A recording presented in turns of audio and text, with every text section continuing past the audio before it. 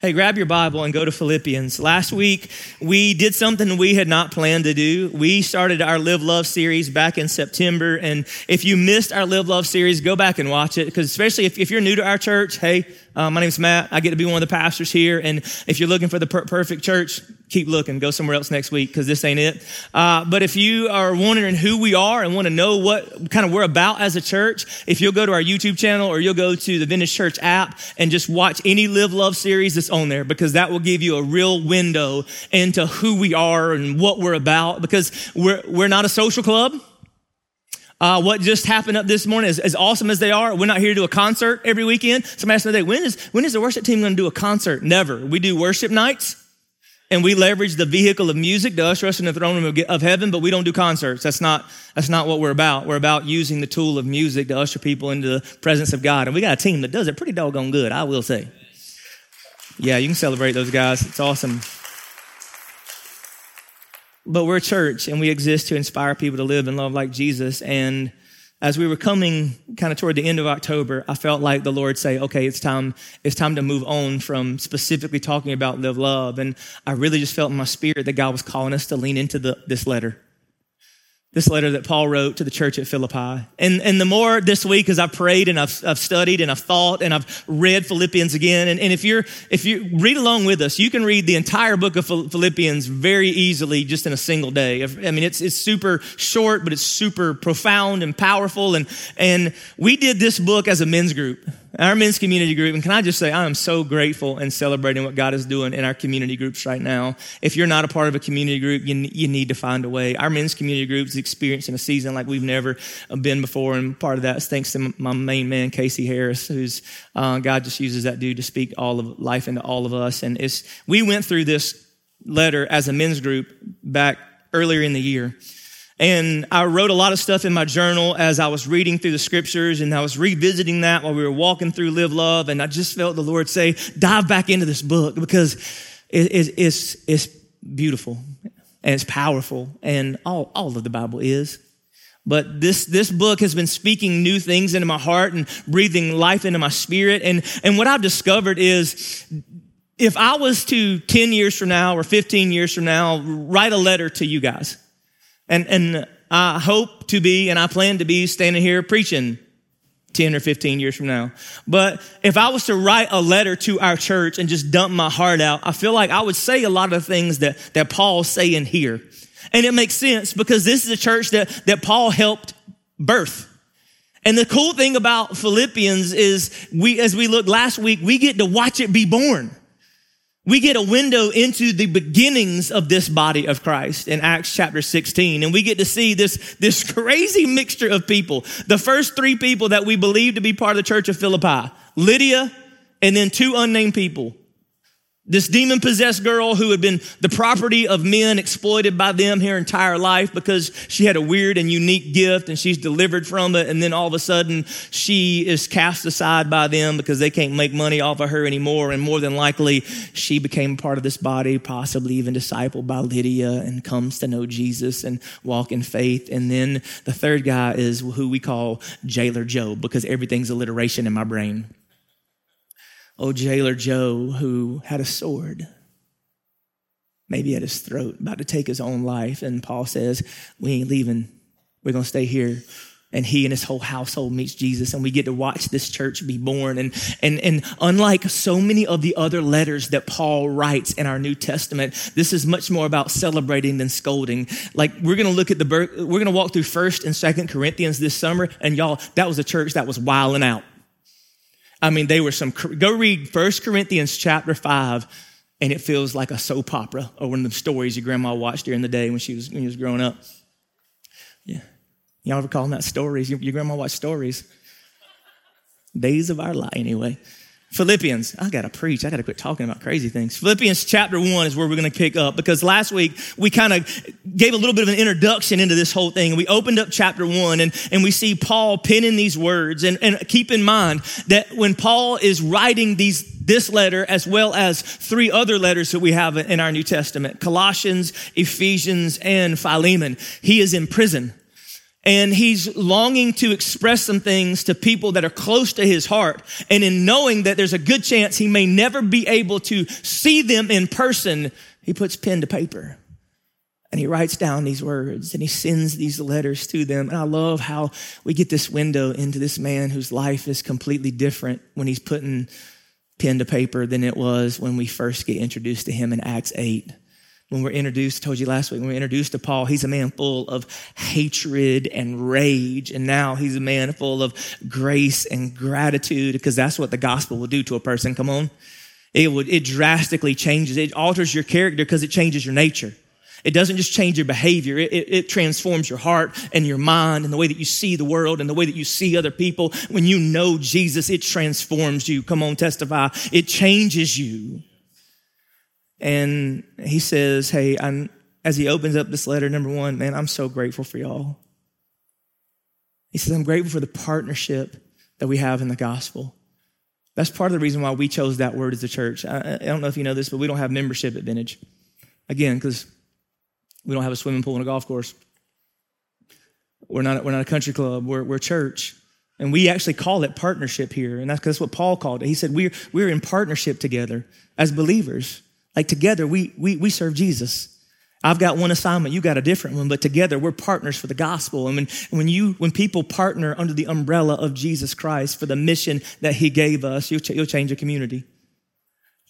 And he says, but I don't want you to worry about me. Even though I'm in prison, and even though I don't know if my next meal will be my last meal, I don't know if the next sunset I see will be the last time I watch it go down. I don't know if I'll see another day of life. But don't worry, because I've decided to live as Christ and to die as gain. That there's nothing that life could give me or death could take from me that can replace what Jesus has done for me. He says, don't worry about it. He says, but in the meantime, verse 27. Philippians chapter 1. He says, but in the meantime, just one thing. As citizens of heaven, live your life worthy of the gospel. Then whether I come and see you or am absent, I will hear about you. He says, hey, first of all, remember, first and foremost, you are citizens of heaven. That you may be residents of earth, but you're citizens of heaven. And that may seem like just a little throwaway line that you think Paul wrote in there, but it's a reminder that before you're anything, you are a child of God. Never forget that. Before you are anything else, you are a child of God. You are a foreigner in this land just passing through.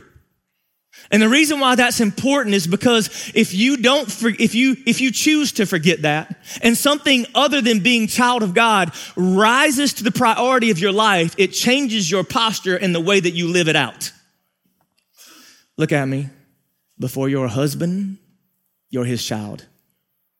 Before you are a father, you are his child. Before you are a wife, before you are a mother, before you are a CEO, before whatever title that you have, and they're great, before you are anything else, you're a child of God.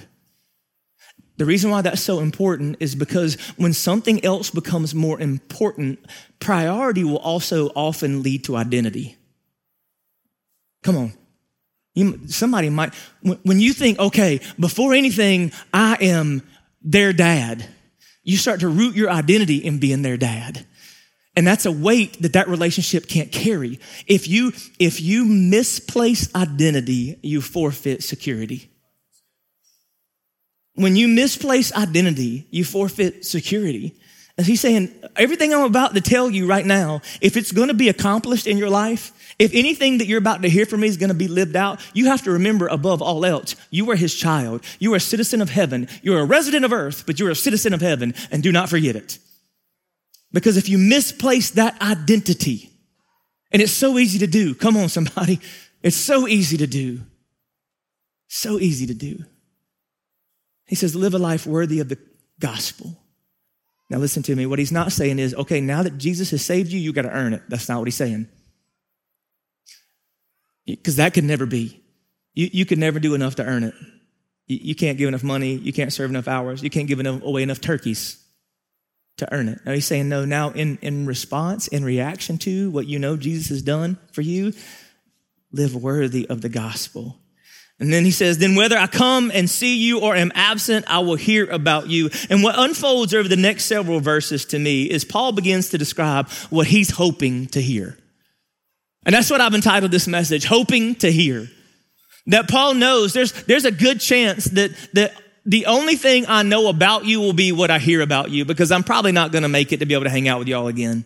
I don't know that my feet will ever feel the soil of Philippi ever again. I don't know that I'll ever be able to, as we said growing up, I don't know if I'll ever be able to hug your neck. The country people laughed because y'all,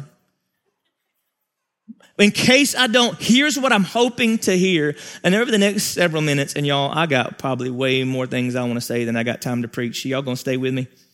Y'all going to stay with me? All right. Because Paul says, here's what I'm hoping to hear. And what he's hoping to hear, can I be honest with you, is what I'm hoping is present among us.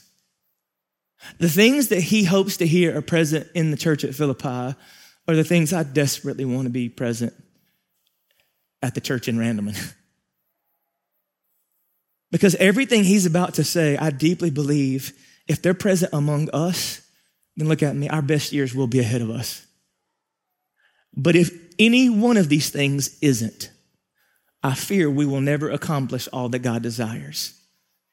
So what does he say? He says, I'm hoping to hear, the latter part of verse 27, I'm hoping to hear that you are standing firm in one spirit, in one accord, contending together for the faith of the gospel, not being frightened in any way by your opponents. Right there in just a couple of sentences, Paul says some powerful things that he is hoping to hear about the Philippian church. He hopes to hear they're standing firm, working together, and fearing nothing. He says, first of all, I hope to hear that you're standing firm, because he knows that the church is trying to exist in a culture that's flowing in the opposite direction of Scripture. That they're going to have to follow God in a culture going against the grain of God. That already the gospel in its early days is trying to be distorted. They're trying to water it down or weigh it down with unnecessary things, and the culture is trying to shift them away from true faith in Jesus. And he says, I hope that you are standing firm. It's amazing that centuries have gone by, and does anybody feel like we're living out the same things?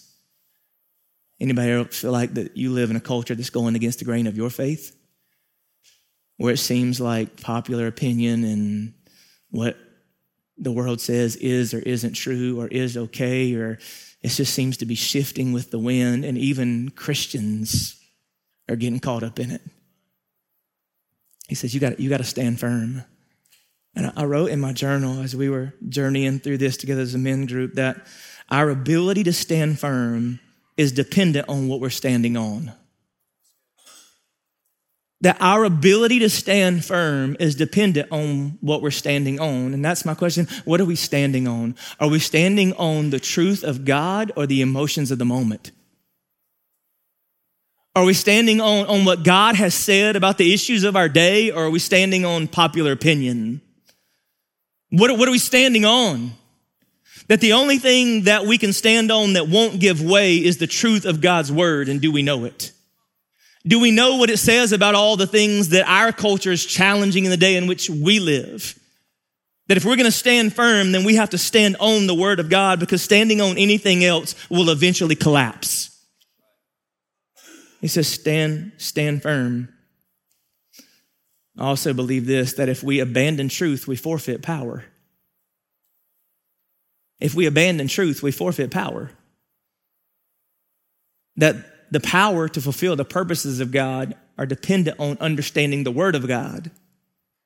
And that when we start to abandon truth for our own ideas or our own ideologies or the things that make sense to us at times, then we stand on something that can't carry the weight of the life that we're called to live. He says, I hope to hear you're standing firm. He says, I hope to hear you're standing firm, and I hope to hear that you're working together. That you're working together. Did you notice it?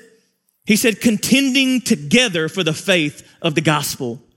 He said, number one, contending, or the translation you're reading, I'm reading the Christian Standard Bible, but the one that you might be reading may say striving together for the gospel. The actual Greek word that's used there in Scripture is the same word we get the word like athletics from. As an athletic team preparing to compete. That there's this preparation that goes as a team works together in athletic competition, that we have to be a unit, that we have to work together, that we have to know each other's roles and the importance of each, and together going forward for the gospel. He says, I hope you're working together, because together we can do much more than we could ever attempt on our own. That collectively advance the gospel. And he says together for the faith of the gospel. He doesn't say, see, if the church ever becomes about pursuing anything other than the mission that Jesus gave us, it begins to move in a direction outside of what God can empower. Did that make sense? He says, I hope that you're working together, that we're a unit.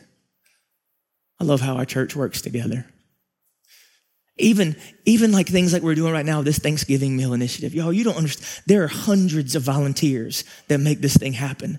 There are partnerships and people willing to do things and make things happen. And this is a collective effort. On that Tuesday night, there'll be kids from our kids ministry, our student ministry, like every single age group and everybody working together. And that night, as I watch people come together and passing out meals and do it all, it's a reminder of maybe, just maybe, we get a glimpse of the Bible coming to life in our own age.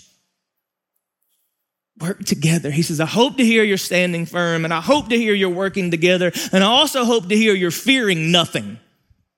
Now, Paul doesn't say fear nothing because there's nothing to fear. He's writing from prison. He doesn't say fear nothing because there's nothing to fear. He's basically saying, wait for the fear to go away. You'll be paralyzed, and you'll never do anything significant with your life. He says, yeah, there's fear, but don't let the fear control you. Refuse to let the fear win.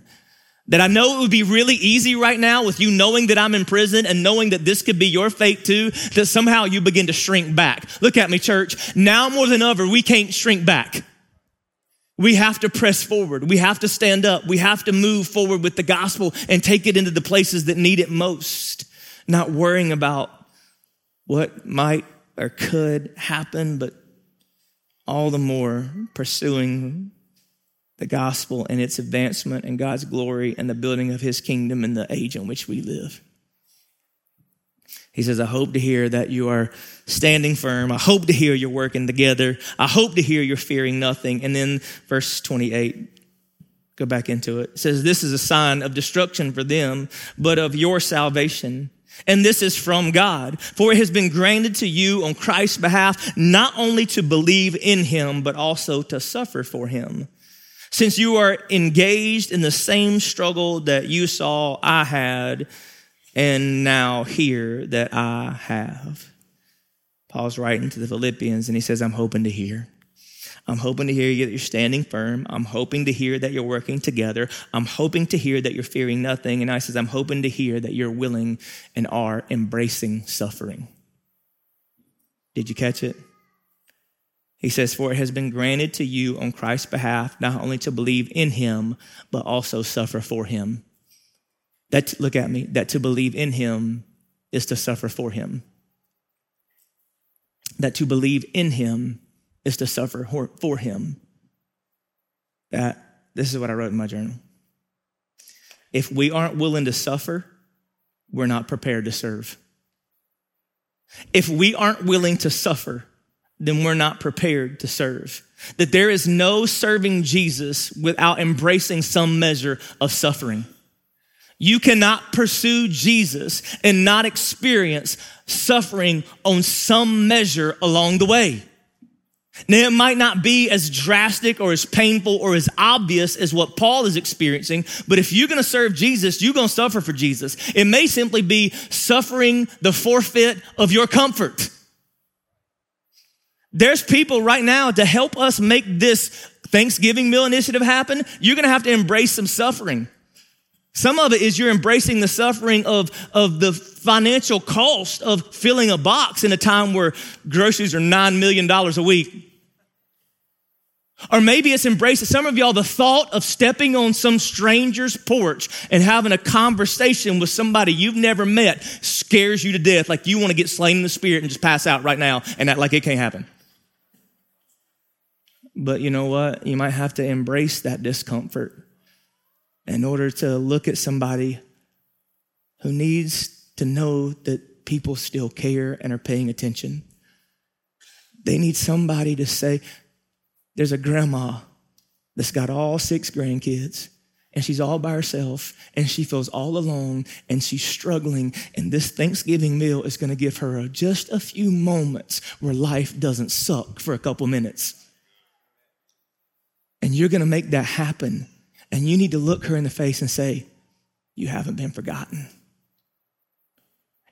There's some people in the room, and that to pray out loud is the scariest thing. You'd rather bungee jump from a helicopter, I don't know where that came from, than pray out loud. But you're going to sit in somebody's living room, and maybe, just maybe, you need to suffer a little bit and embrace that discomfort and let them hear you talking to God about them. Come on. Suffering. And now, I don't know what kind of suffering someday we'll have to embrace in order to continue following Jesus. If I understand Scripture at all, I think it's going to get harder and harder, and we just got to be ready. But Paul says, I'm hoping to hear that you're standing firm, you're working together, you're fearing nothing, and you're embracing suffering, because if you aren't willing to suffer, you aren't prepared to serve Jesus. And then as he moves into chapter 2, I think it's still in this same spirit, this same mindset. Y'all know that these verses and chapters, Paul didn't write this and put, okay, now chapter 2, verse 1, right? Y'all know that we put that in to help us have reference so that we can move into the scriptures. Like Paul didn't write that in as he's writing this continuous letter to this church. So he continues, verse 1 of chapter 2.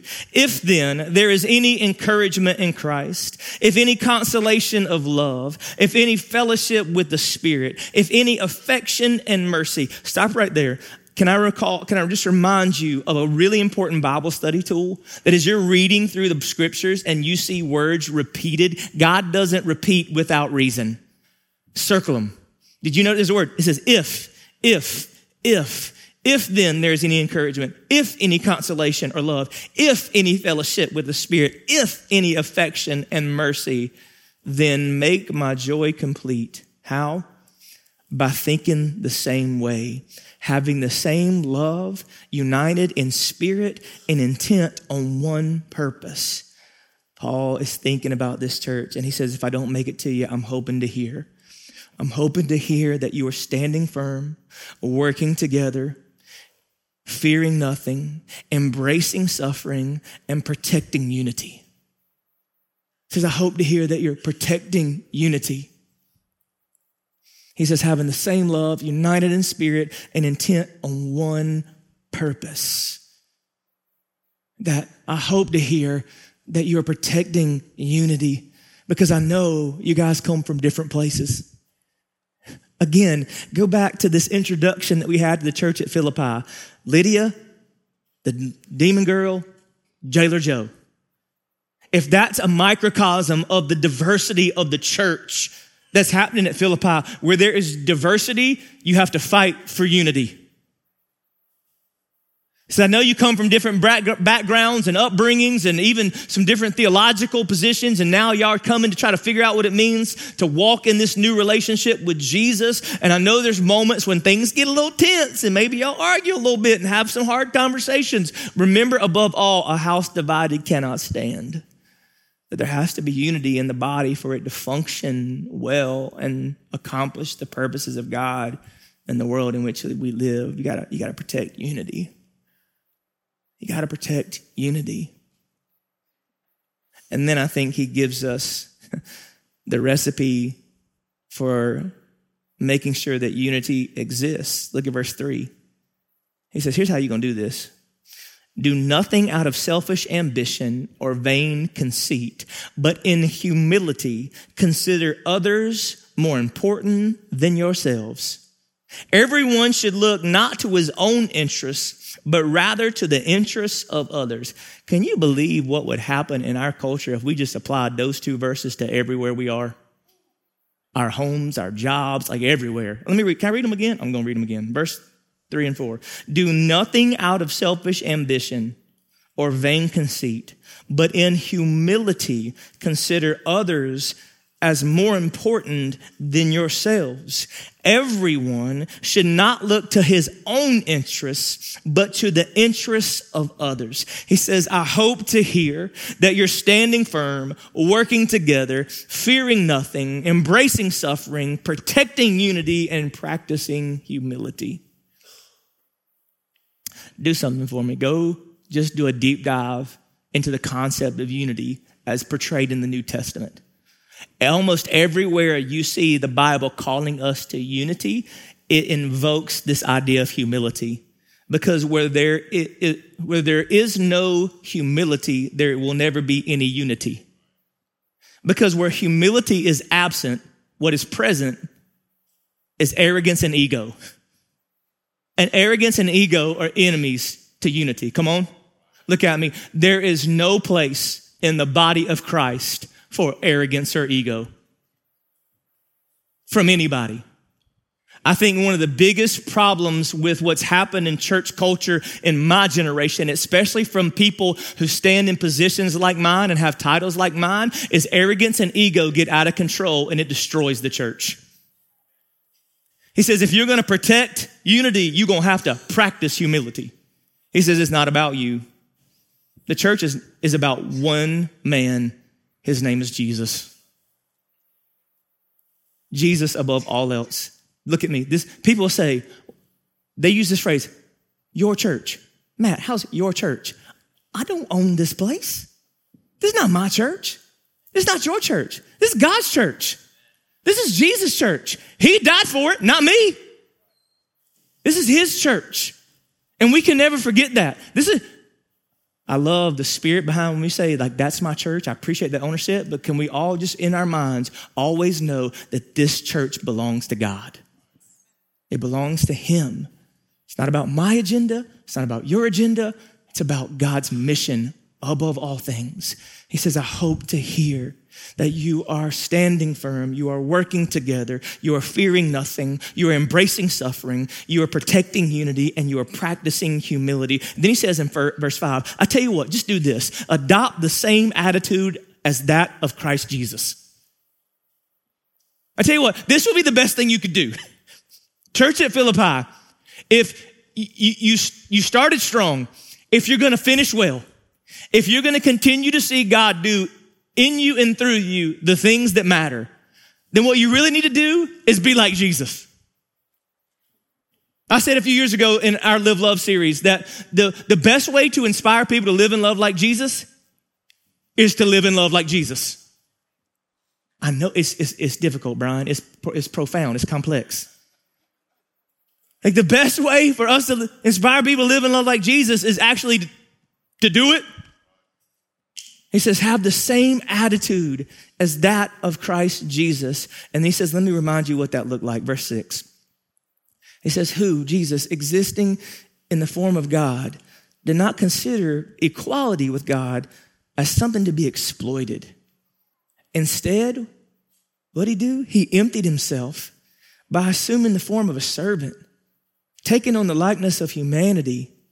And when he had come as a man, he humbled himself by becoming obedient to the point of death, even to death on a cross. For this reason, God highly exalted him and gave him the name that is above every name, so that at the name of Jesus, every knee will bow in heaven and on earth and under the earth, and every tongue will confess that Jesus Christ is Lord, to the glory of God the Father. He says, you really want to know what I want you to do? You really want to know? I'm hoping to hear that you're like Jesus in everything that you do. Verse 12, he says, therefore, my dear friends, just as you have always obeyed, so now, not only in my presence, but even more in my absence, work out your own salvation with fear and trembling. For it is God who is working in you both to will and to work according to his purpose.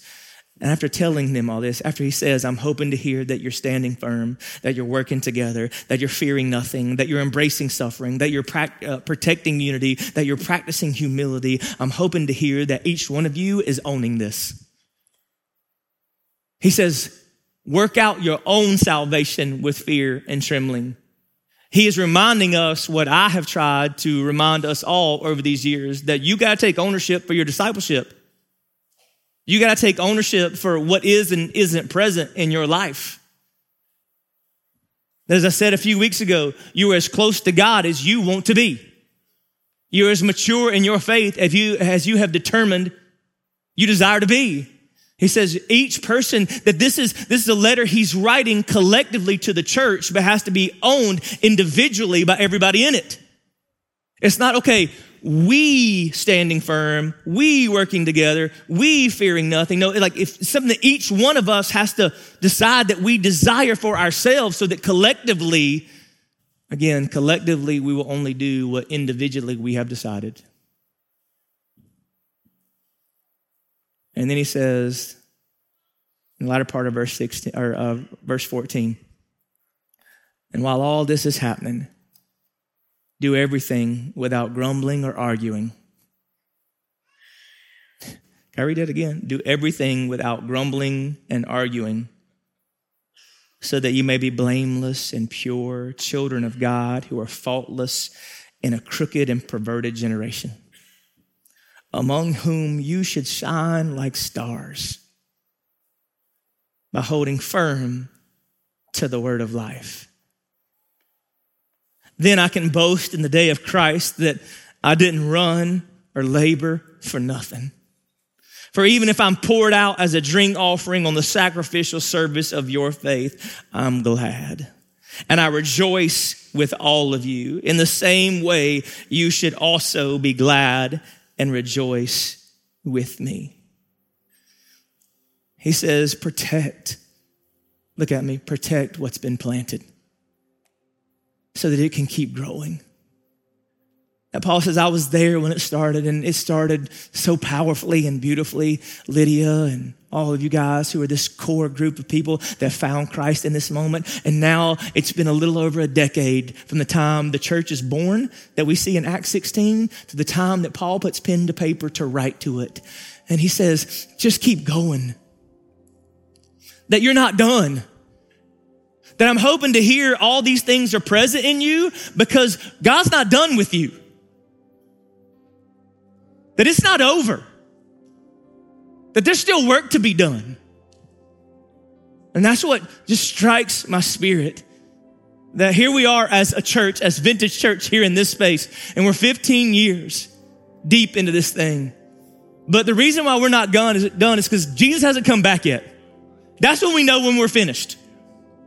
When there's still days in front of us, there's still something that God wants to do through us.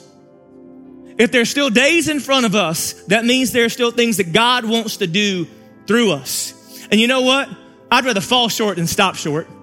I'd rather keep running and running and running and running for him than to get weary and worn out and afraid and scared and not do what God's called us to do.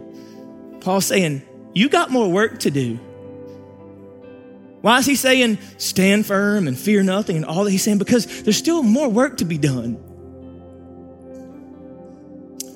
Back in the spring, we helped with the 5K at Run 5 Feed 5. Kevin and Kim Reddick, who run a ministry here in our community called Run 5 Feed 5 that helps provide much needed food to kids all across our area. And they do a 5K run every spring to kind of help raise money and support and awareness for that.